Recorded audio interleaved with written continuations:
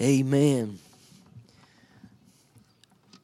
Look, there's more of them than there are of us, y'all.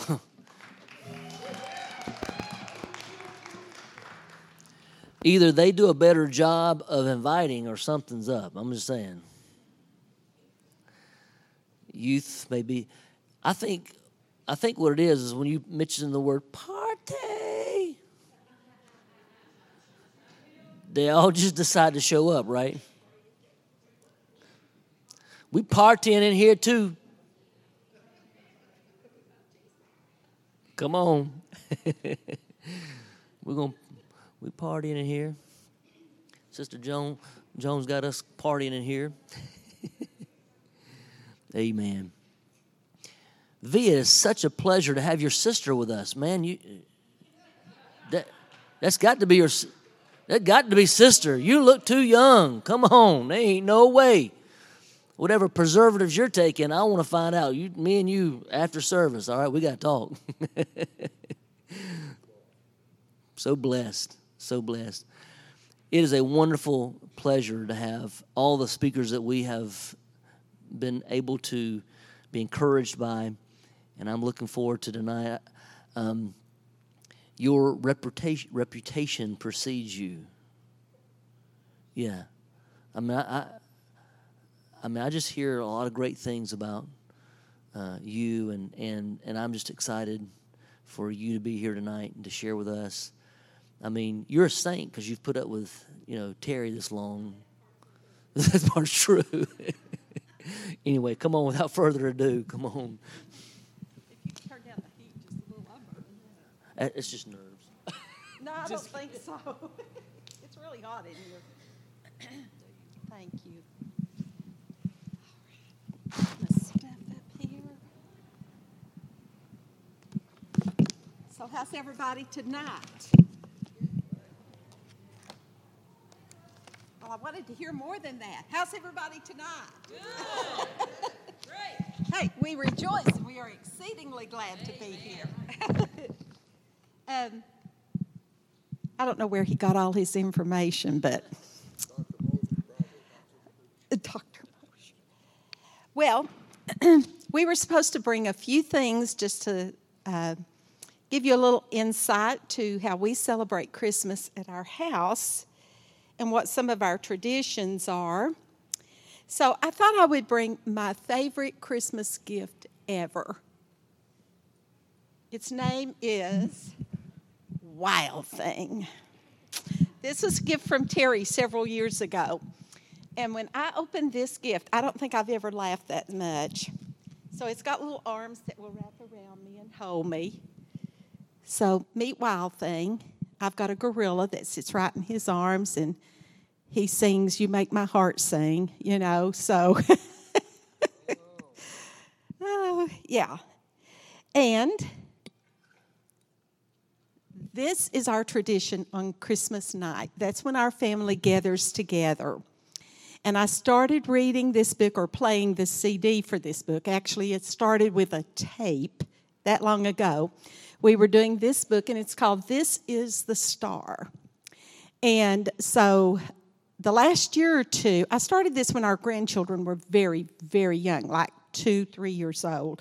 And the oldest one is 29 now. So we've been doing this for a while. And all the grandchildren are grown up. So the last couple of years, none of the great-grandchildren were at the house. And I said, why don't we just get out the Bible and read the story from the Bible this year? And they're like, no, Mama, you can't do that. That's our tradition. We have to have our book. Well, instead of calling the donkey a donkey, it calls the donkey an ass. And so when I would get to the part that says, "This is the ass that carried the load," they just break out laughing. It's just so we have a good time when we get together, especially if my son's home. He is like a stand-up comedian. So we all have a good time when we're together. But this is where we get our traditional Christmas story, and we love that.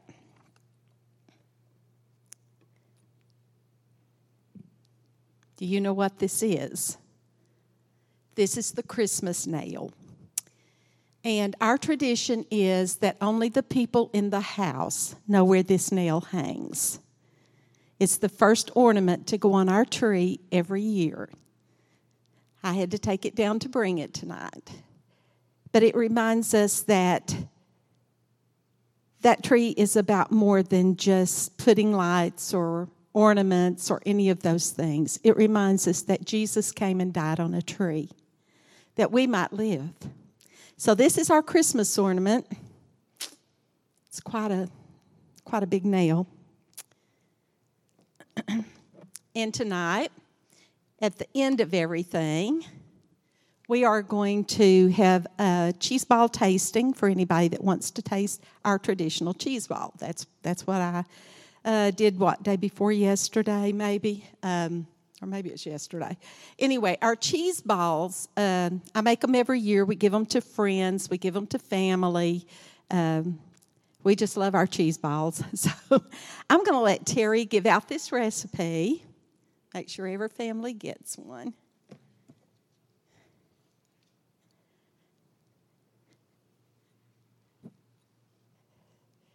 So we are talking about Advent.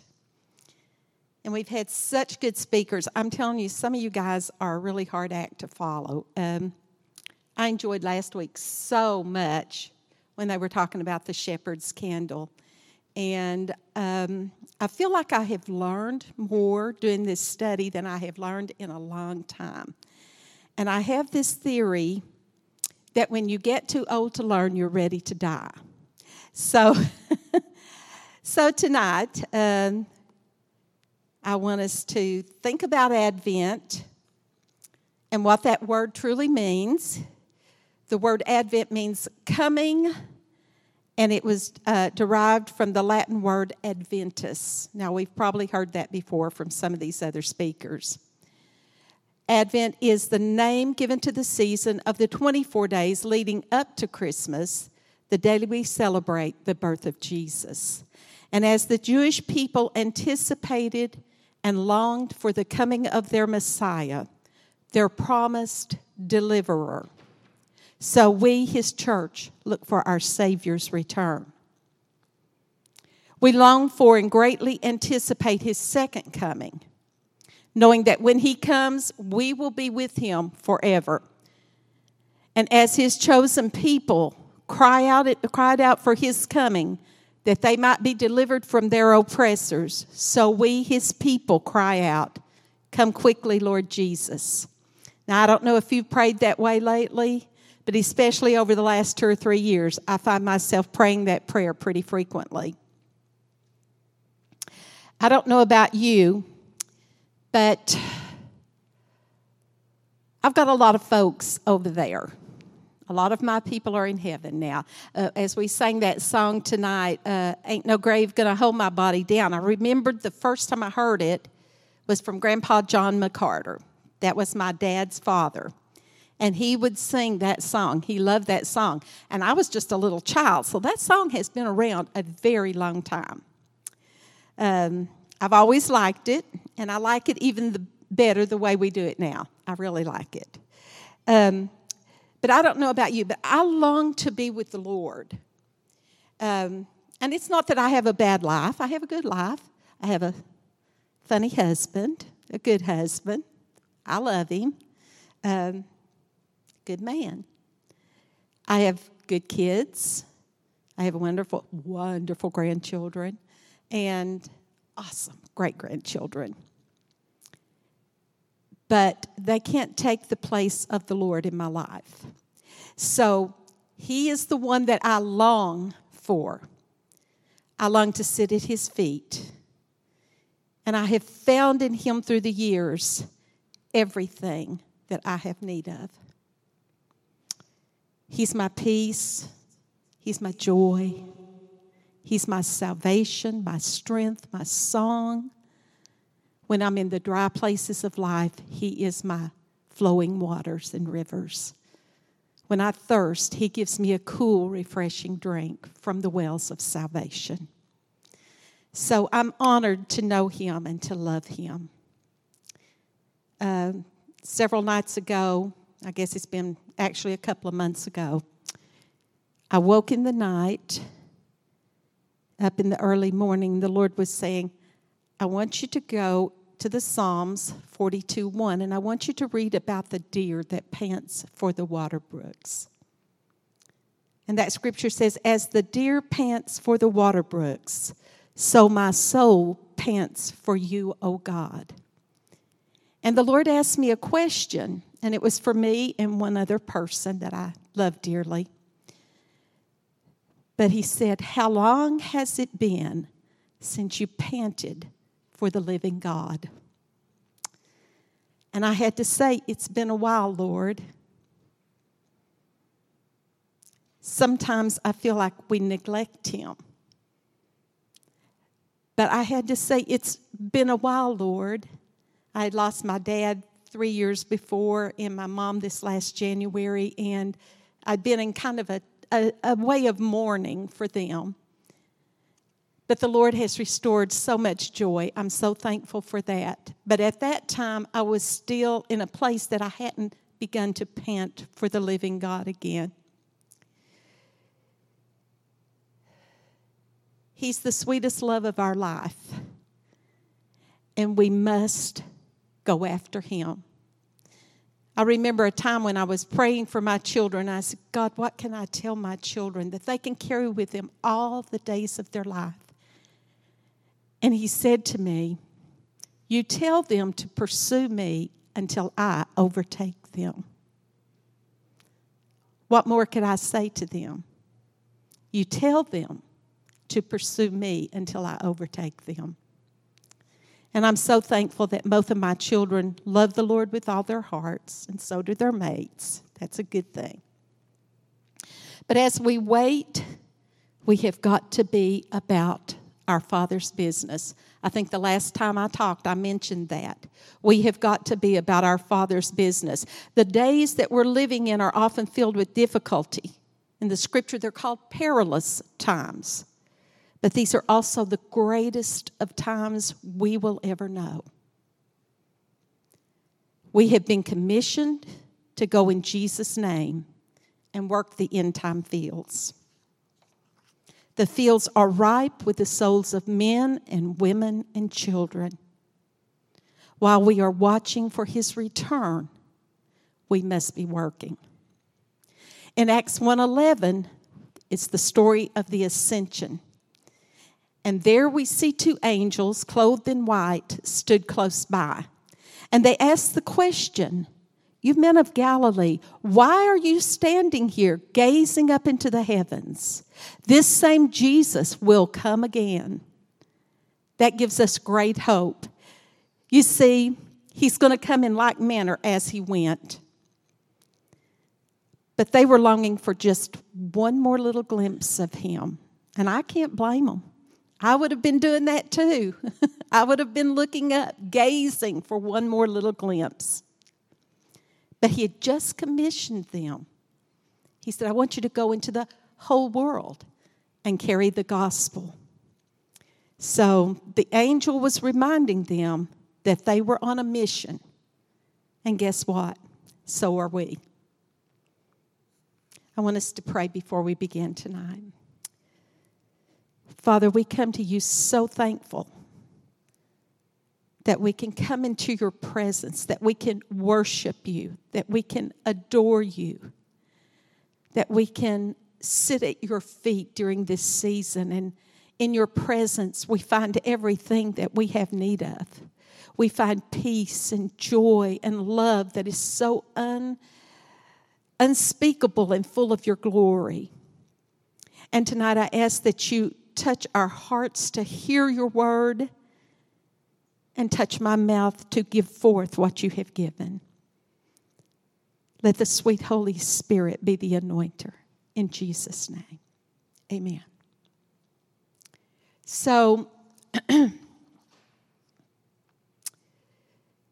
tonight we'll be lighting the last of the purple candles. See if I can do this.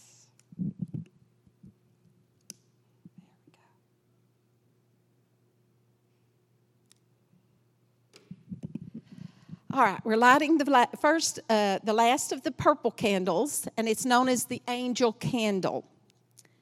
It's also known as the love or the peace candle. This candle picks up where the shepherd's candle left off, with the angels joyfully declaring the birth of the Messiah to the shepherds in the fields outside of Bethlehem. So, our thing tonight is all about angels. And so I wanted to go into that a little bit. I loved what Carrie said about these being priestly shepherds that the angels appeared to. The more I study, the more I see that has to be right. I love the way her mind thinks. I just love that girl. Anyway, in my Bible, I have something called Kingdom Dynamics. And so I was looking up angels in Kingdom Dynamics, and this was what it gave me. Angels are created beings. They were created before the creation of the world and man. Angels have a free will. They have supernatural discernment and wisdom. They have supernatural strength. They have the capacity to manifest in physical forms as God wills. They have the ability to transcend physical confinements of our material world, such as time, space, and the visible elements. And as with all created beings, angels have limitations. Their knowledge and their power is confined to what authority has been granted to them by God. They were created with a different purpose than the human race. The heavenly angels do not reproduce. They are never to receive worship, which is reserved for God alone. According to Hebrews 1:14, angels are ministering spirits that are sent forth to minister to those of us who are heirs of salvation. They are heavenly assistants who were and are continually active, past, present, and future, in carrying out the will of God. Angels are dispatched by God Himself, and they do His bidding. Angels watched as Jesus spoke the worlds into existence, and I think they stood in awe as He created man and breathed into him, and he became a living soul. There are many kinds of angels. They have a hierarchy ranging from the highest of the archangels to the lowest ranks. There are seraphim that surround the throne of God. They surround the throne and they give high praises continually to the Lord. They're crying out, "Holy, holy, holy is the Lord God Almighty. The whole earth is filled with His glory." We have cherubim. They're six-winged. They are the attendants of God. In some scriptures, we find that God rides on their wings. They literally carry the throne of God from place to place. And according to the book of Enoch, which is not a canonized book, but I think it's okay to look back into some of those books for some of our information. According to Enoch, there are angels over the storehouses of God. The storehouses of God are the storehouses that hold snow and rain and hail, different kinds of things like that. There is an angel of the abyss. There is an angel of death. We see that in the story of the Exodus. There are warring angels. There are messenger angels. There are guardian angels. There are angels that are over nations, churches, and ministries. We cannot begin to know how many angels that there are, and only a few are mentioned by name. Michael the archangel, and his name means "who is like God." He stands guard over the nation of Israel. We have Gabriel. His name means mighty man of God. I think he may also be an archangel. He was definitely the messenger angel who stood in the presence of God. We've heard the name Lucifer, the son of the morning, the fallen angel, who most likely was an archangel as well. He covered the throne of God with worship. He had pipes and he had strings that were built into his very being. That's why they presume he was probably a worship angel. He was also one of the most beautiful angels. It says in Scripture that with all of the different jewels that were on his body, he was beautiful, probably beyond anything we could imagine. There is Uriel, meaning fire of God, and he is mentioned in some of the uncanonized books as well. There is Raphael, meaning God has healed. That made a lot of sense to me. God, our healer, is Jehovah Rapha. So Raphael means God has healed. And although angels are always working, we see greater angelic activity when God is preparing to do something monumental in the earth. It is rare that people see angels even though they are all around us all the time. We're not aware that they're there, but they are. But we can see the results of their presence. In Scriptures, angels sometimes appear in bodily forms as they appeared to Abraham before the destruction of Sodom and Gomorrah. Now, I have never seen an angel in its true form, but I do believe an angel led me out of Nashville one night. A friend and I were lost. We had been to a teacher's conference in the outskirts of Nashville, and we were lost, and we could not find our way back to the interstate. We had stopped 3 times, and she'd go in, and she'd get directions, and she'd come back out, and we'd start again. I said, this time I'm going in. So I said, I have got to find my way back to the interstate. It was getting late. Everybody had left us. And this man was standing there, and he said, I'm going right to the interstate. Would you like for me to lead you? And I said, oh, would you please? I'm telling you, the minute we got on the interstate, we never saw that car again. It was gone. And I believe that was an angel of God. I think God was watching out for us, and he was making a way for us.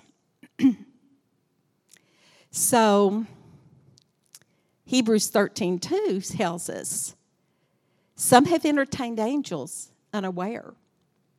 So, be hospitable to everyone. I wonder how many times that's happened to us, and us not even know it. But if we've entertained angels unaware, we hope that we were very hospitable, don't we? There are times when angels appear in their true or their natural form. They are awesome and they are fierce beings. They cause men to fall down as if they are dead. We see this in Revelation 1:17 and again in Daniel 8 through 12. When the angel came into the presence of these men, they fell down as though they were dead. And the angel would have to lift them up and give them strength. They come heralding the message of God, as Gabriel did, foretelling the birth of Jesus to the Virgin Mary in Luke 1:26 through 38. And according to Psalms 34:7, they encamp around about those who fear God. So I don't know about you, but I fear him. And I don't mean just a reverential respect. I fear him.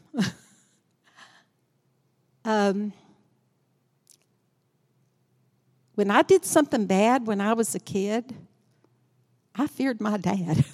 I'm telling you, because he would fire you up. So would my mom. So not just that reverential fear, but a true fear. I think the church and God's people and the world definitely are lacking in that type of fear for God. So we see that they come as mighty warriors to fight on behalf of God's people, as seen in 2 Kings 19:35. The angel of the Lord went out, and in one night he put to death 185,000 Assyrians. That's one angel. When the God's people woke the next morning, their enemy lay dead at their feet. They're very powerful. So we see that angels can come in various ways and various forms, but it is always to carry out the orders that have been given to them by God. So tonight I want us to look at angels involved in the birth of Christ and the lively ministry of Jesus. I want us to look at our first visitation. Kind of haven't moved things around here a little. So, in Luke 1, starting at verse 11 through 19, then an angel of the Lord appeared to him, standing on the right side of the altar of incense. Now, this is Zacharias that we're talking about, the husband of Elizabeth. So, we know that Elizabeth was the mother of, I call him JB, John the Baptist. He was a cousin to Mary. She was a cousin to Mary, the mother of Jesus. Elizabeth was barren. Her husband Zacharias was a priest of the division of Abijah, and the lot had fallen to him to burn incense on the altar of the Lord in the temple. And as he was performing his duty, this angel of the Lord appeared to him. So let's go back and let's read that. Then an angel of the Lord appeared to him, standing on the right side of the altar of incense. And when Zacharias saw him, he was troubled, and fear fell upon him. But the angel said to him, and we see this over and over and over. When angels appear to people, one of the first things they say is, "Fear not," or "Don't be afraid." And he said that fear had fallen upon him. But the angel said to him, "Do not be afraid, Zacharias, for your prayer is heard, and your wife Elizabeth will bear you a son, and you shall call his name John.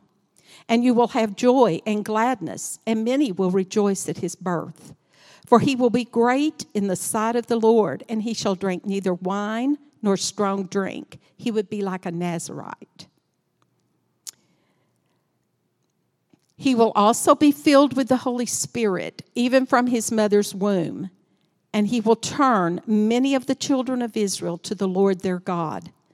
He will also go before him in the spirit and the power of Elijah, to turn the hearts of the fathers to their children, and the disobedient to the wisdom of the just, to make ready a people prepared for the Lord."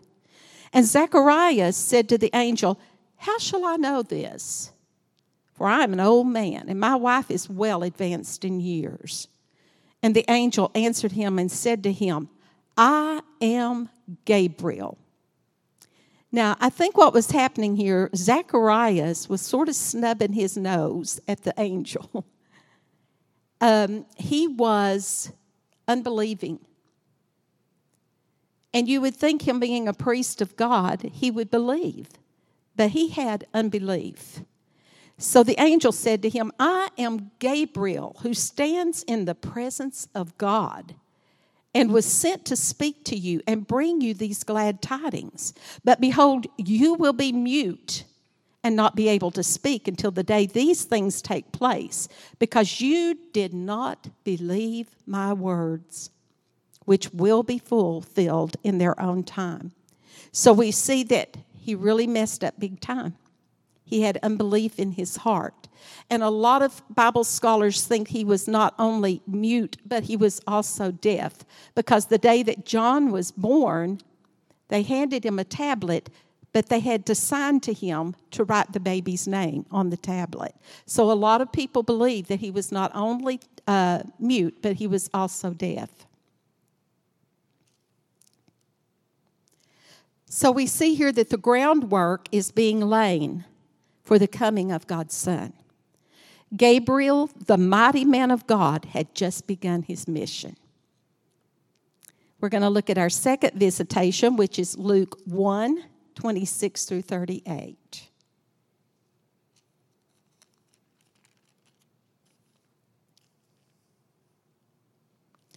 Now, in the 6th month, the angel Gabriel was sent by God to a city of Galilee named Nazareth, to a virgin betrothed to a man whose name was Joseph, of the house of David. The virgin's name was Mary. And having come in, the angel said to her, "Rejoice, highly favored one, the Lord is with you. Blessed are you among women." But when she saw him, she was troubled at his saying, and she considered what manner of greeting this was. And then the angel said to her, "Do not be afraid, for you have found favor with God.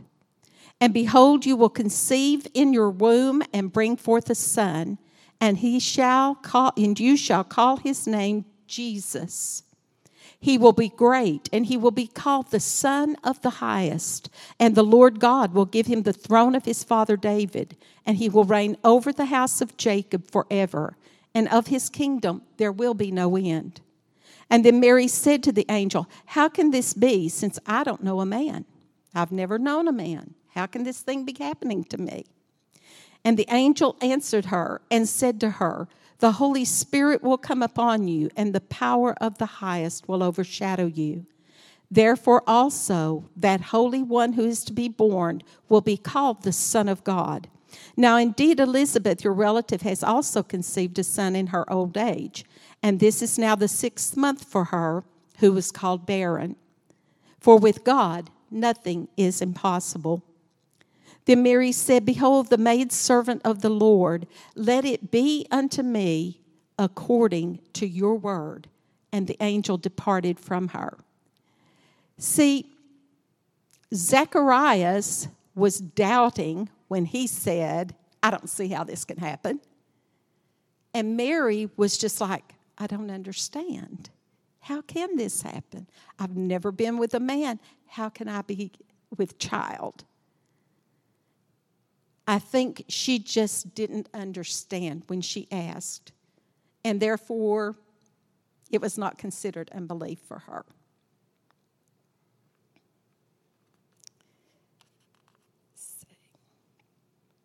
Now, in this second visitation, Gabriel appeared to Mary.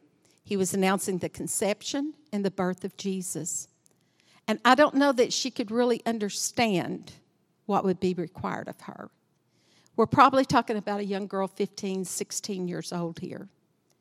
I don't think she could understand what requirements would be made of her, what her life would be like, how everything would change for her when she conceived this child.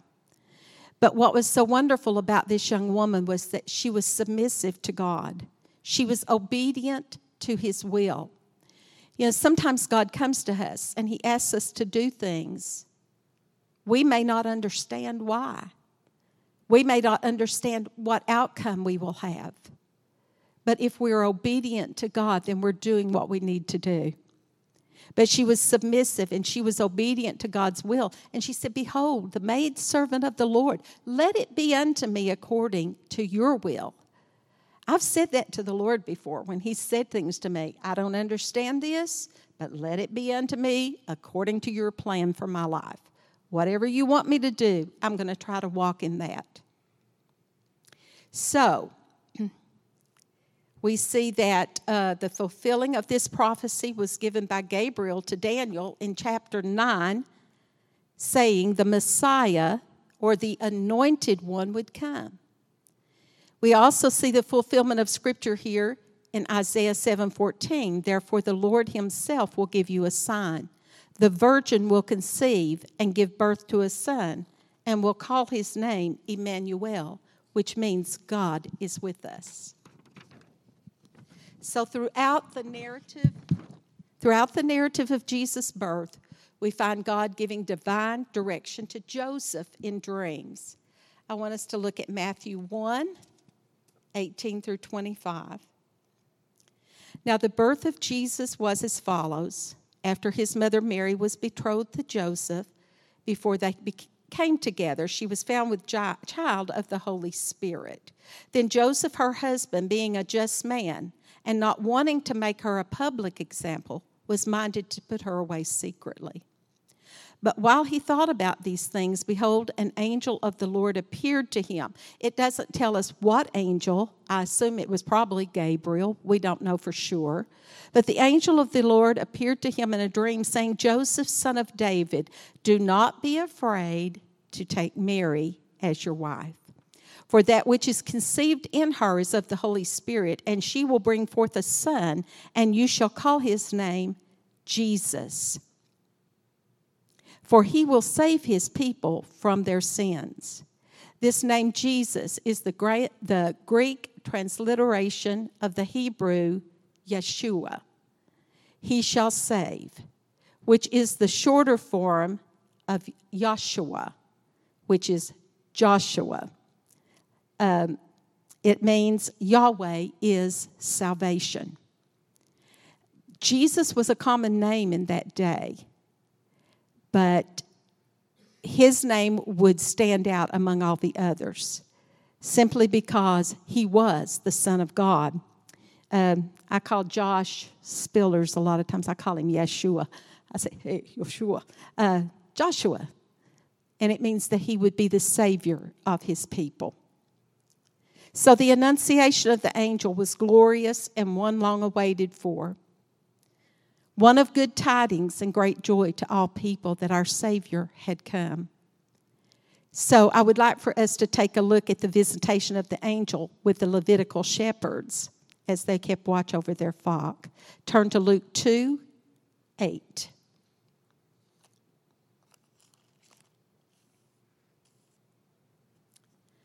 Now there were in the same country shepherds living out in the fields, keeping watch over their flock by night. And behold, the angel of the Lord stood before them, and the glory, the Shekinah glory of God, it shone around them, and they were greatly afraid. Then the angel said to them, do not be afraid. For behold, I bring you good tidings of great joy, which will be to all people. For there is born to you this day in the city of David a Savior, who is Christ the Lord. And this will be the sign to you. You will find a babe wrapped in swaddling clothes, lying in a manger. And suddenly there was with the angel a multitude of the heavenly host. They were praising God and saying, glory to God in the highest. And on earth, peace, goodwill toward men. And so it was that when the angel had gone away from them into the heavens, that the shepherds said one to another, let us now go to Bethlehem, and let's see this thing that has come to pass, which the Lord has made known to us. And they came with haste, and they found Mary and Joseph and the babe lying in a manger. Now when they had seen him, they made it widely known, the saying which was told them concerning the child. And all those who heard it marveled at those things which were told them by the shepherds. And like Carrie said last week, these were not your ordinary shepherds.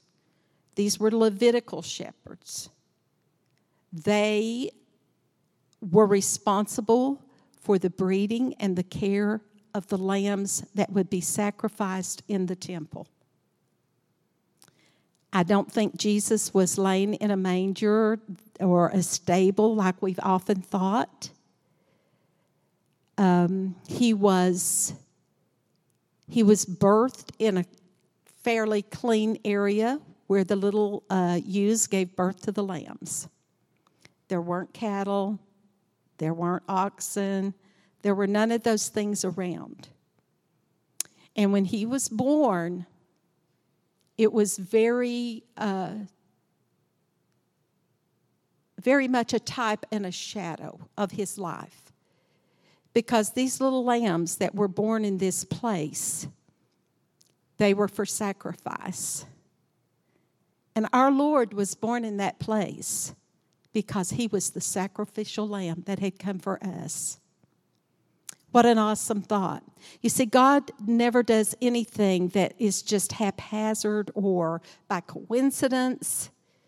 Everything has a purpose. And the things that are in the spiritual realm parallel those things that are in the physical realm and the other way around as well. So everything that we see leading up to the birth of Jesus, even the place where he was born, is showing that he was a type. That was a type and a shadow of the Messiah that would be born there. So this annunciation of was a glorious one. And it was one that had been long awaited for. You see, these Levitical shepherds would know exactly what this angel was talking about.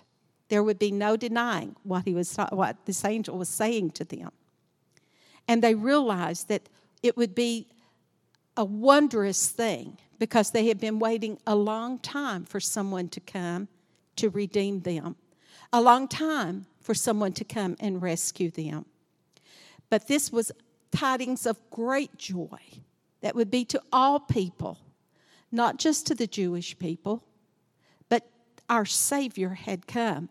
Not just a Savior, but the Savior of the whole world had come.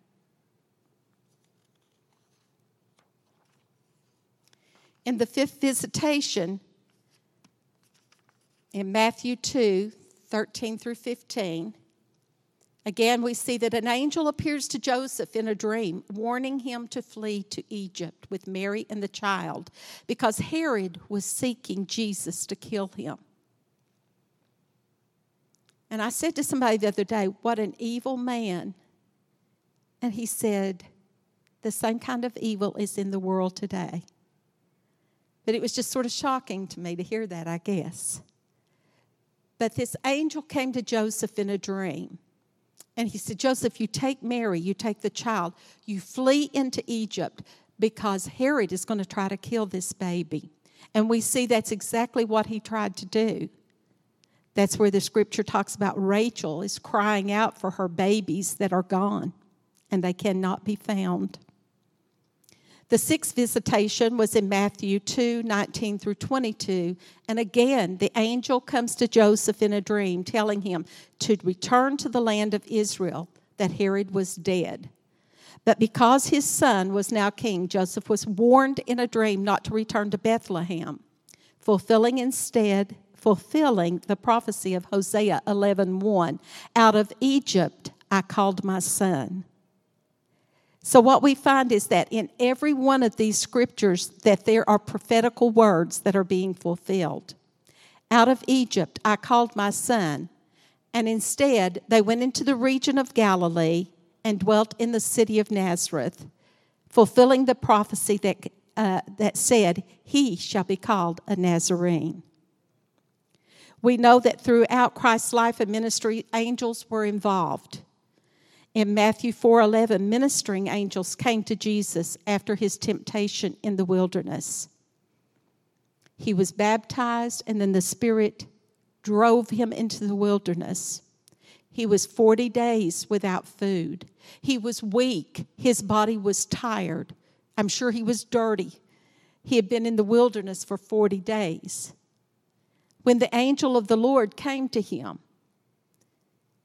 Satan had come, Satan had tempted him, and when he went away, when he left for him for a season, the angels came and they ministered to Jesus. Have you ever wondered how they ministered to him?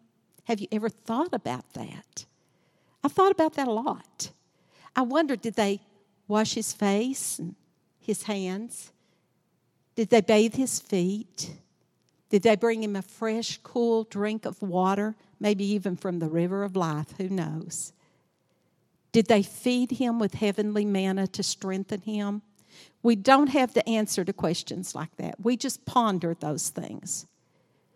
But we know that they came and they ministered to him, and his strength was renewed, and he was ready to go forth into his ministry.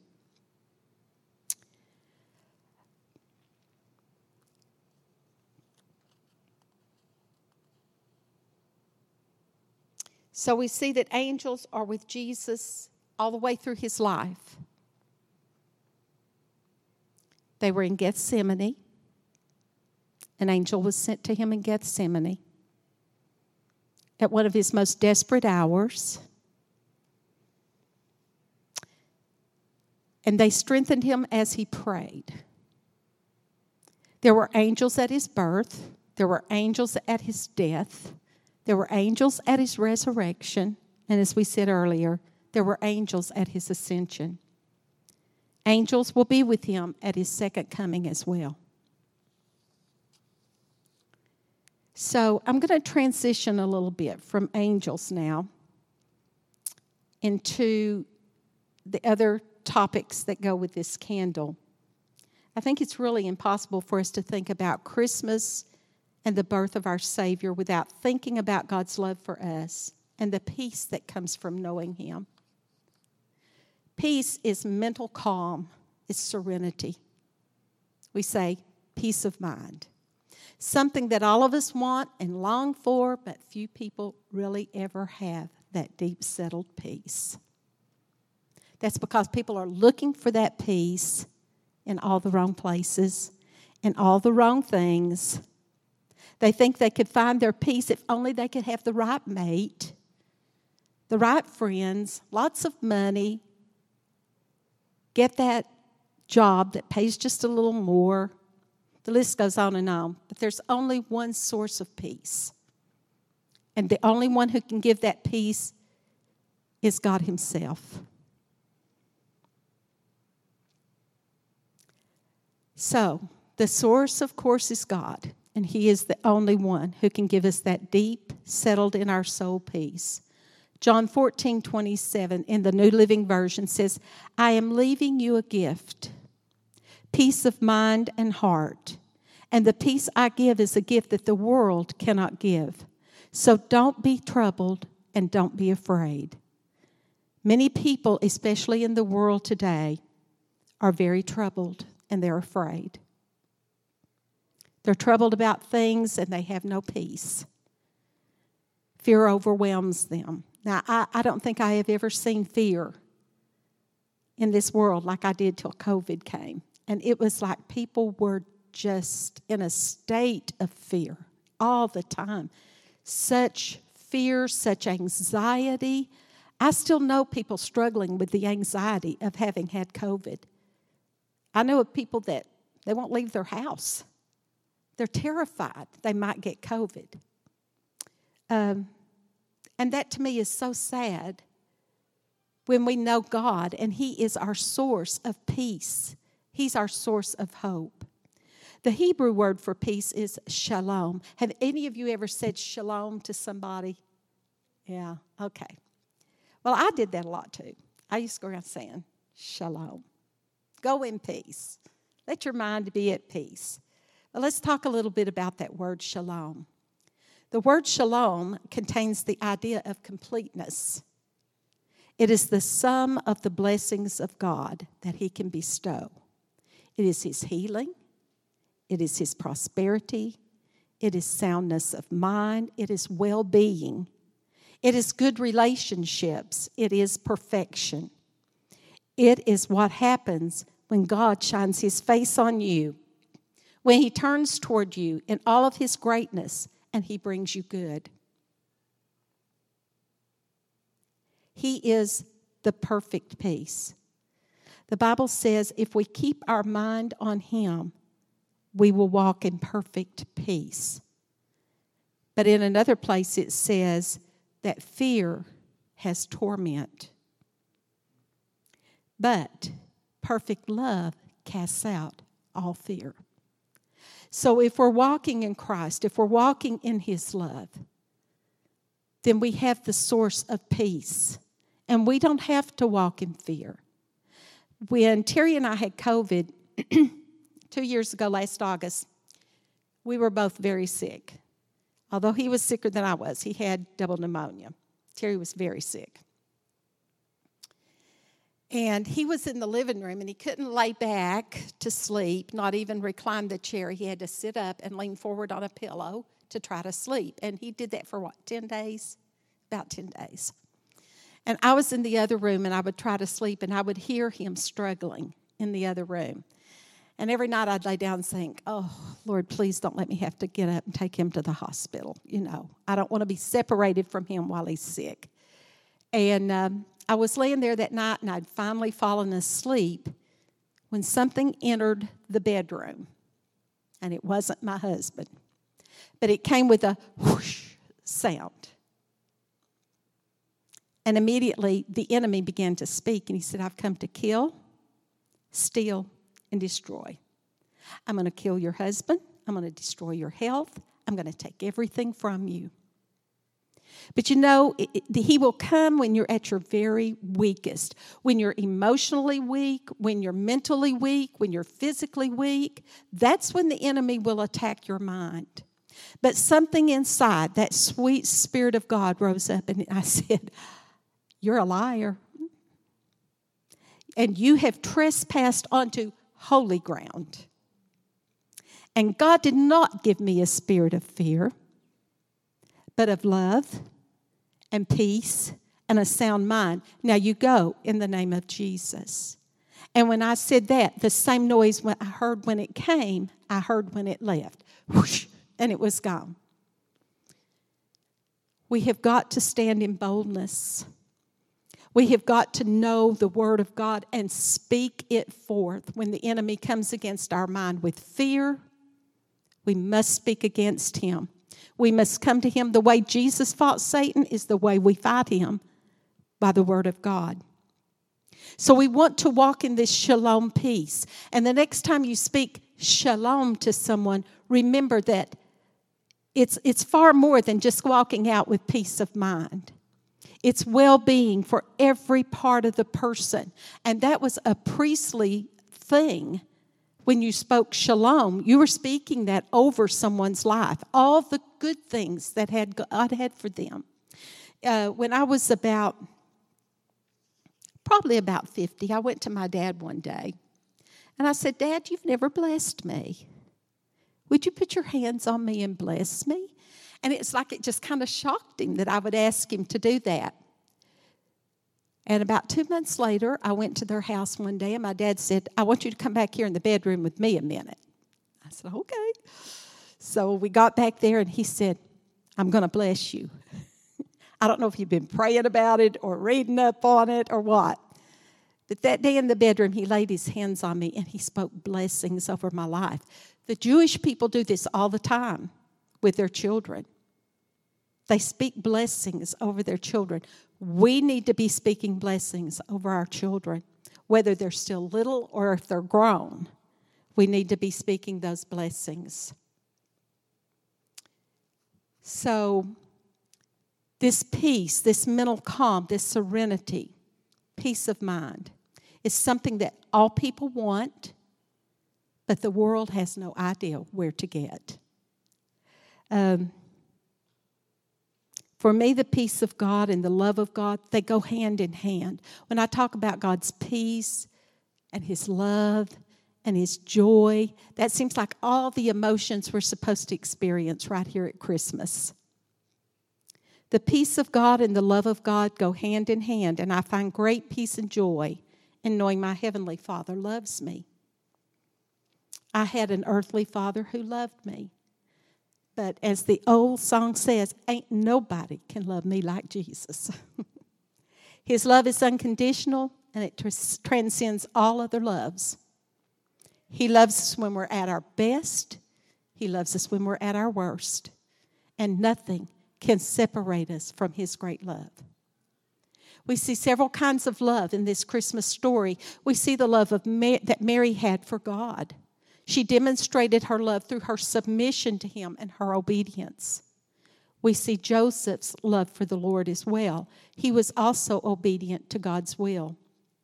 We see the husband and the wife's love for one another. I believe Joseph loved Mary, and I think she greatly admired him. They had a job ahead of them that was like no other.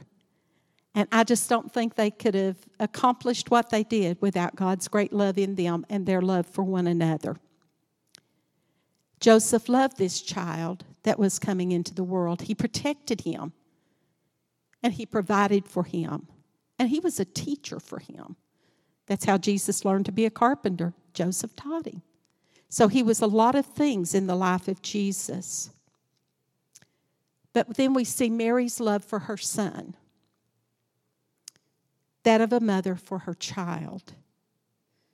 Her love would require so much from her. She would watch as her precious baby boy grew into a man and suffered as he did. Her heart would be broken for the love of her child. Wasn't it Simeon in the temple when they dedicated him said, and your heart, Mary, will also be pierced. So this mother's love for her child. I have a son. I would not give my son's life for another person's life. I wouldn't. She was his Emma, and he was her son. I don't know how many of you have been watching The Chosen. Oh, if you haven't, you really should. It's awesome. But that was the Jewish word for mother. She was his Emma, and he was her son. But he would also be her Savior. As deep as her love for him was, we find one love that goes even deeper. That's the agape love, the highest form of love, the love of God for a man. In John 3:16, he said, "For God so loved the world that he gave his only begotten Son, that whosoever that would believe in him would not perish, but have everlasting life." The last few years, actually it started before COVID, because Terry and I were on a cruise. I've been really pondering this word love and trying to understand the love of God. And that's just really difficult. I don't know if you've ever thought on that, but it's really difficult. So we were on this cruise, and it was an international cruise, and there were people from all over the world on this cruise ship. I'm telling you, it was huge. But it seemed like everywhere we sat, whether it was to just talk to people or to eat or whatever, we were with pastors and missionaries and teachers that loved the Lord, other Christians.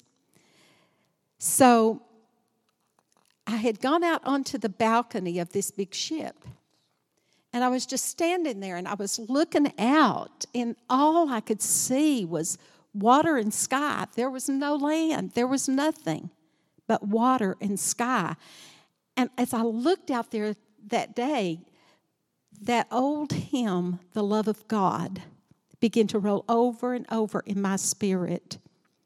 The last verse of that song says, "If we with ink the oceans filled, and were the sky a parchment made, were every stalk on earth a quill, and every man a scribe by trade, to write the love of God above would drain the oceans dry, nor could a scroll contain the whole, though spread from sky to sky." I think that's one of the greatest definitions of God's love that I've ever heard.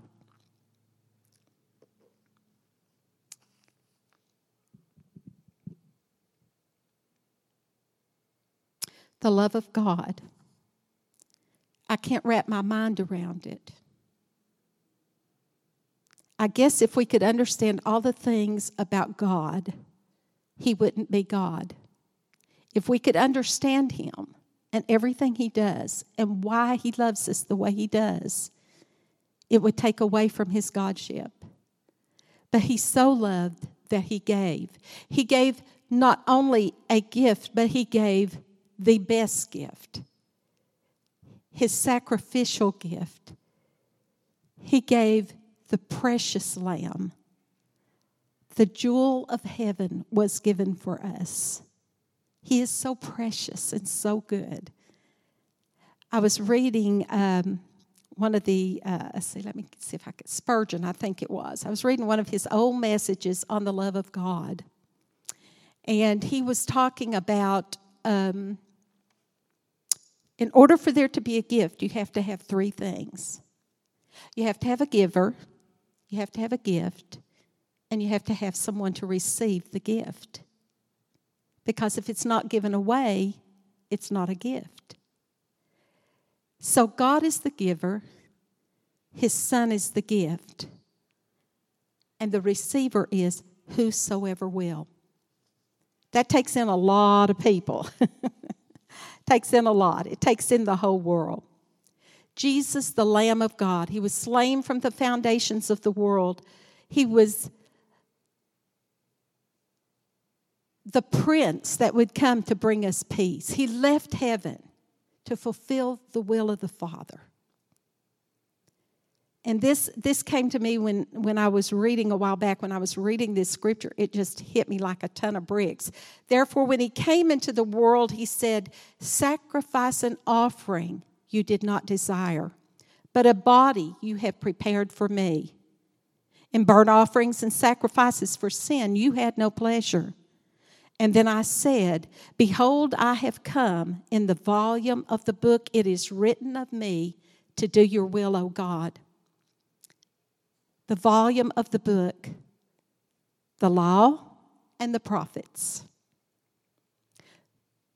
Every type, every shadow, every promise, every covenant, every prophetic utterance was fulfilled in him.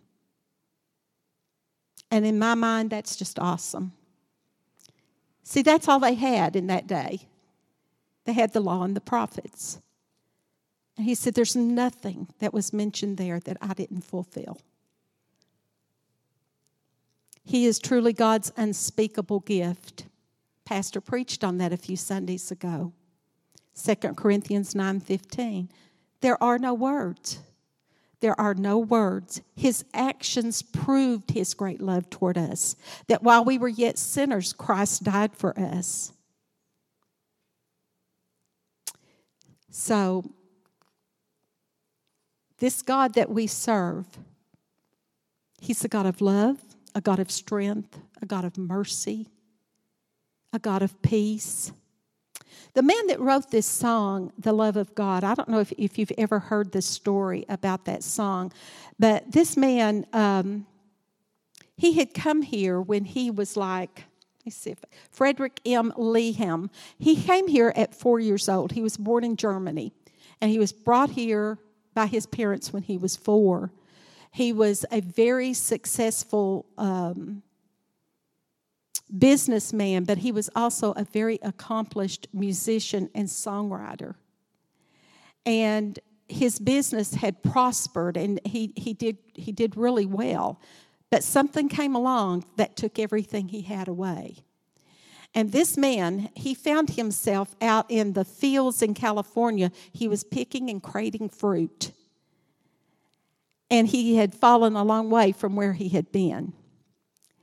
But one night, he decided he would visit a revival in his community that was going on. And the evangelist was preaching on the love of God. So this sermon so haunted this man that he couldn't even sleep at night. It literally haunted him. And he realized that God was saying, I want you to write a hymn about the love of God. Well, he was writing down words on little pieces of paper and pieces of broken crates. And finally, he got together 2 verses in the chorus. But that did not make a hymn. Hymns have to have 3 verses. So the 3rd verse of this song, the poem that he used, was the verse that I was telling you a minute ago. That poem, he remembered this poem, and it had been written on the wall of an asylum or a prison. I'm not sure which it was. But the person who had been in that cell for a very long time had written that verse or that poem. If we would think the oceans fill and were the sky of parchment made. He had written that out on his cell wall. Some people say it could be from old Jewish writings. No one knows for sure where that poem came from, and there's no known author. But it fit perfectly with his song, and it made that song a great old hymn of the church. But it just gives such great definition to who God is and to what his love is like.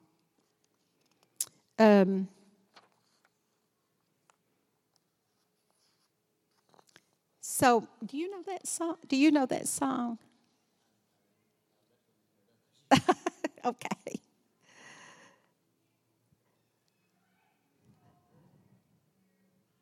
If we would think the oceans fill and were the sky a parchment made, were every stalk on earth a quill, and every man a scribe by trade, to write the love of God above would drain the oceans dry, nor could a scroll contain the whole, though spread from sky to sky. Oh, love of God, how rich, how pure, how measureless and strong, it shall forevermore endure. The saints and angels' song. Isn't that a beautiful song? So like the sea, the love of God is so vast. It's so multifaceted. It's so deep. It's so immeasurable. I don't think I will ever understand it. But what I'm sure of is that God's greatest expression of His love came 2,000 years ago in a manger in Bethlehem.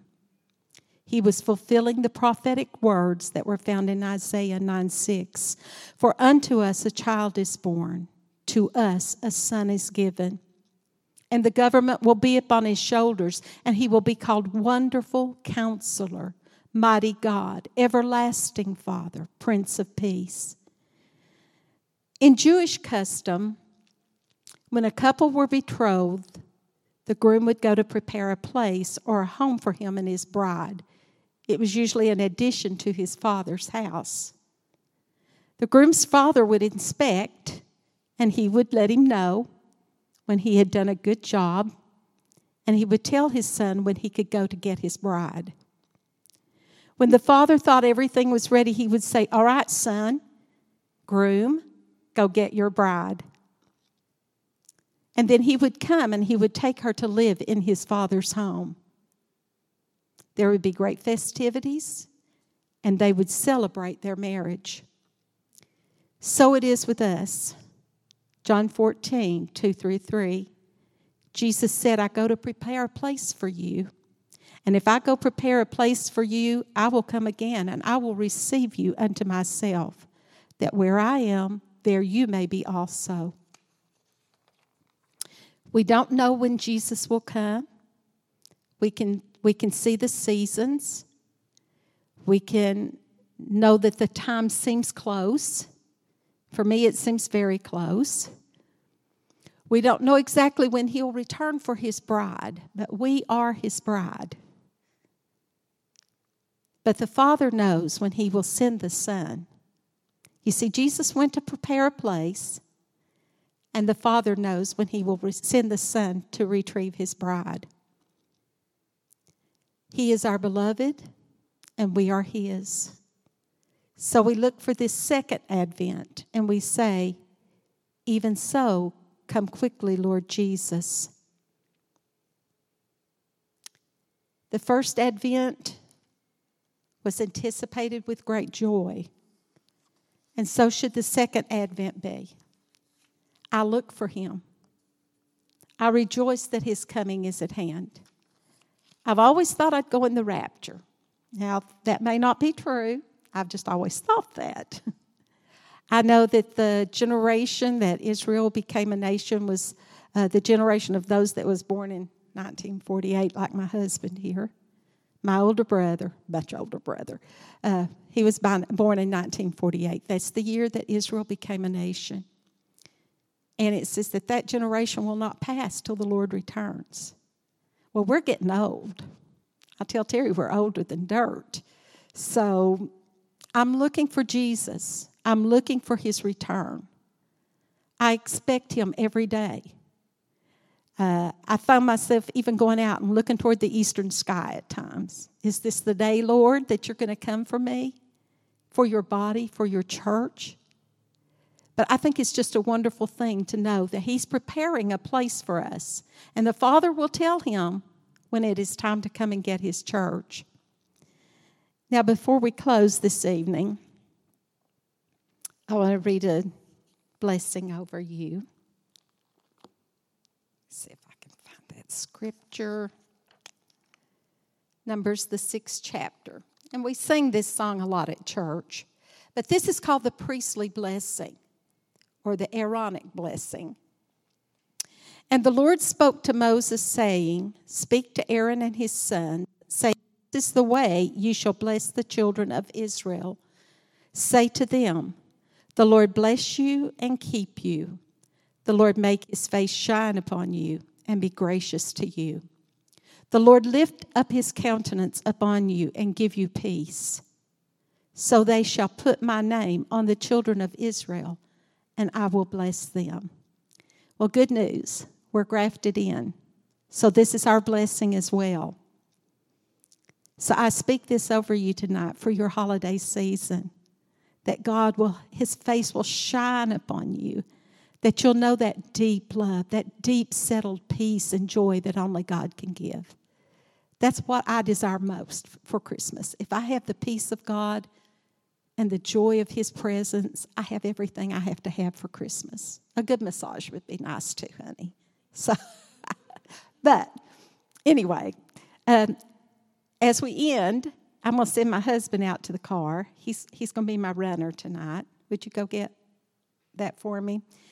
How many of you got your recipe for the cheese ball? Okay. So I brought one with me tonight.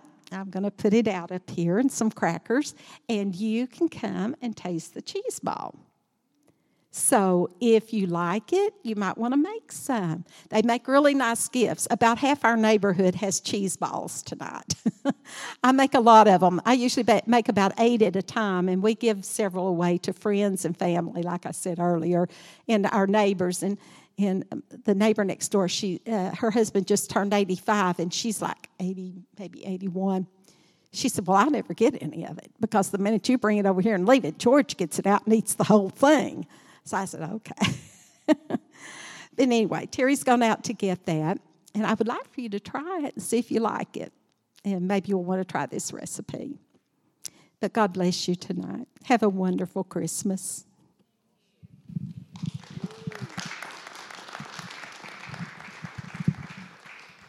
Great word, great word.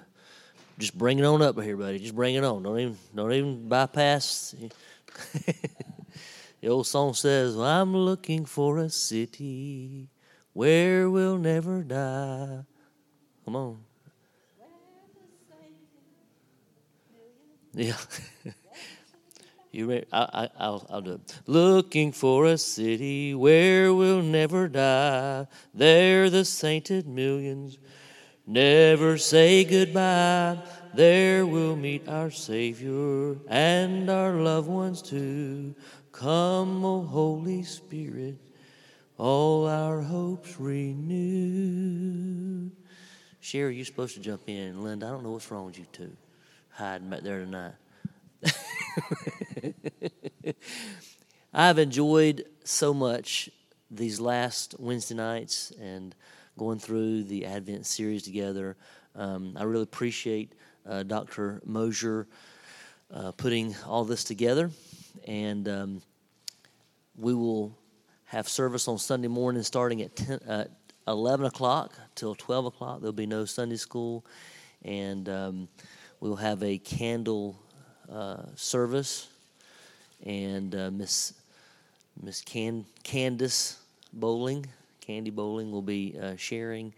And it'll be a great time. Love to have all you guys come out and just have a wonderful time. We will start on time and we will end on time. Lord willing, we'll try. I'm just kidding.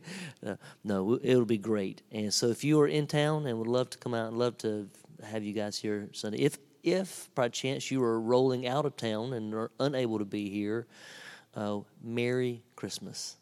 And hope you guys have a wonderful time. It was just to say we got rid of all of the Christmas trees for Buy a Tree, Change a Life. Yeah. We had just a few at the end, and so told Aaron, I said, guys, life's getting busier, and so they loaded up several trees. I think there was like 8 trees left, and so they loaded up those trees and went to a few neighborhoods that would definitely be in need, and was able to give out Christmas trees. And they said, Pastor, that was the highlight of the whole time. And so it was such a blessing to be able to not only raise funds for missions locally and globally, but also to be able to just love on some people. So thank you for all you guys who've been able to be a part of that, and for donating towards it. It's been good. Anyway, love yins, as my family will say, love yins. Hope you have a good Christmas, and Lord willing, we'll see you, if not Sunday, the following Sunday on New Year's. All right, God bless.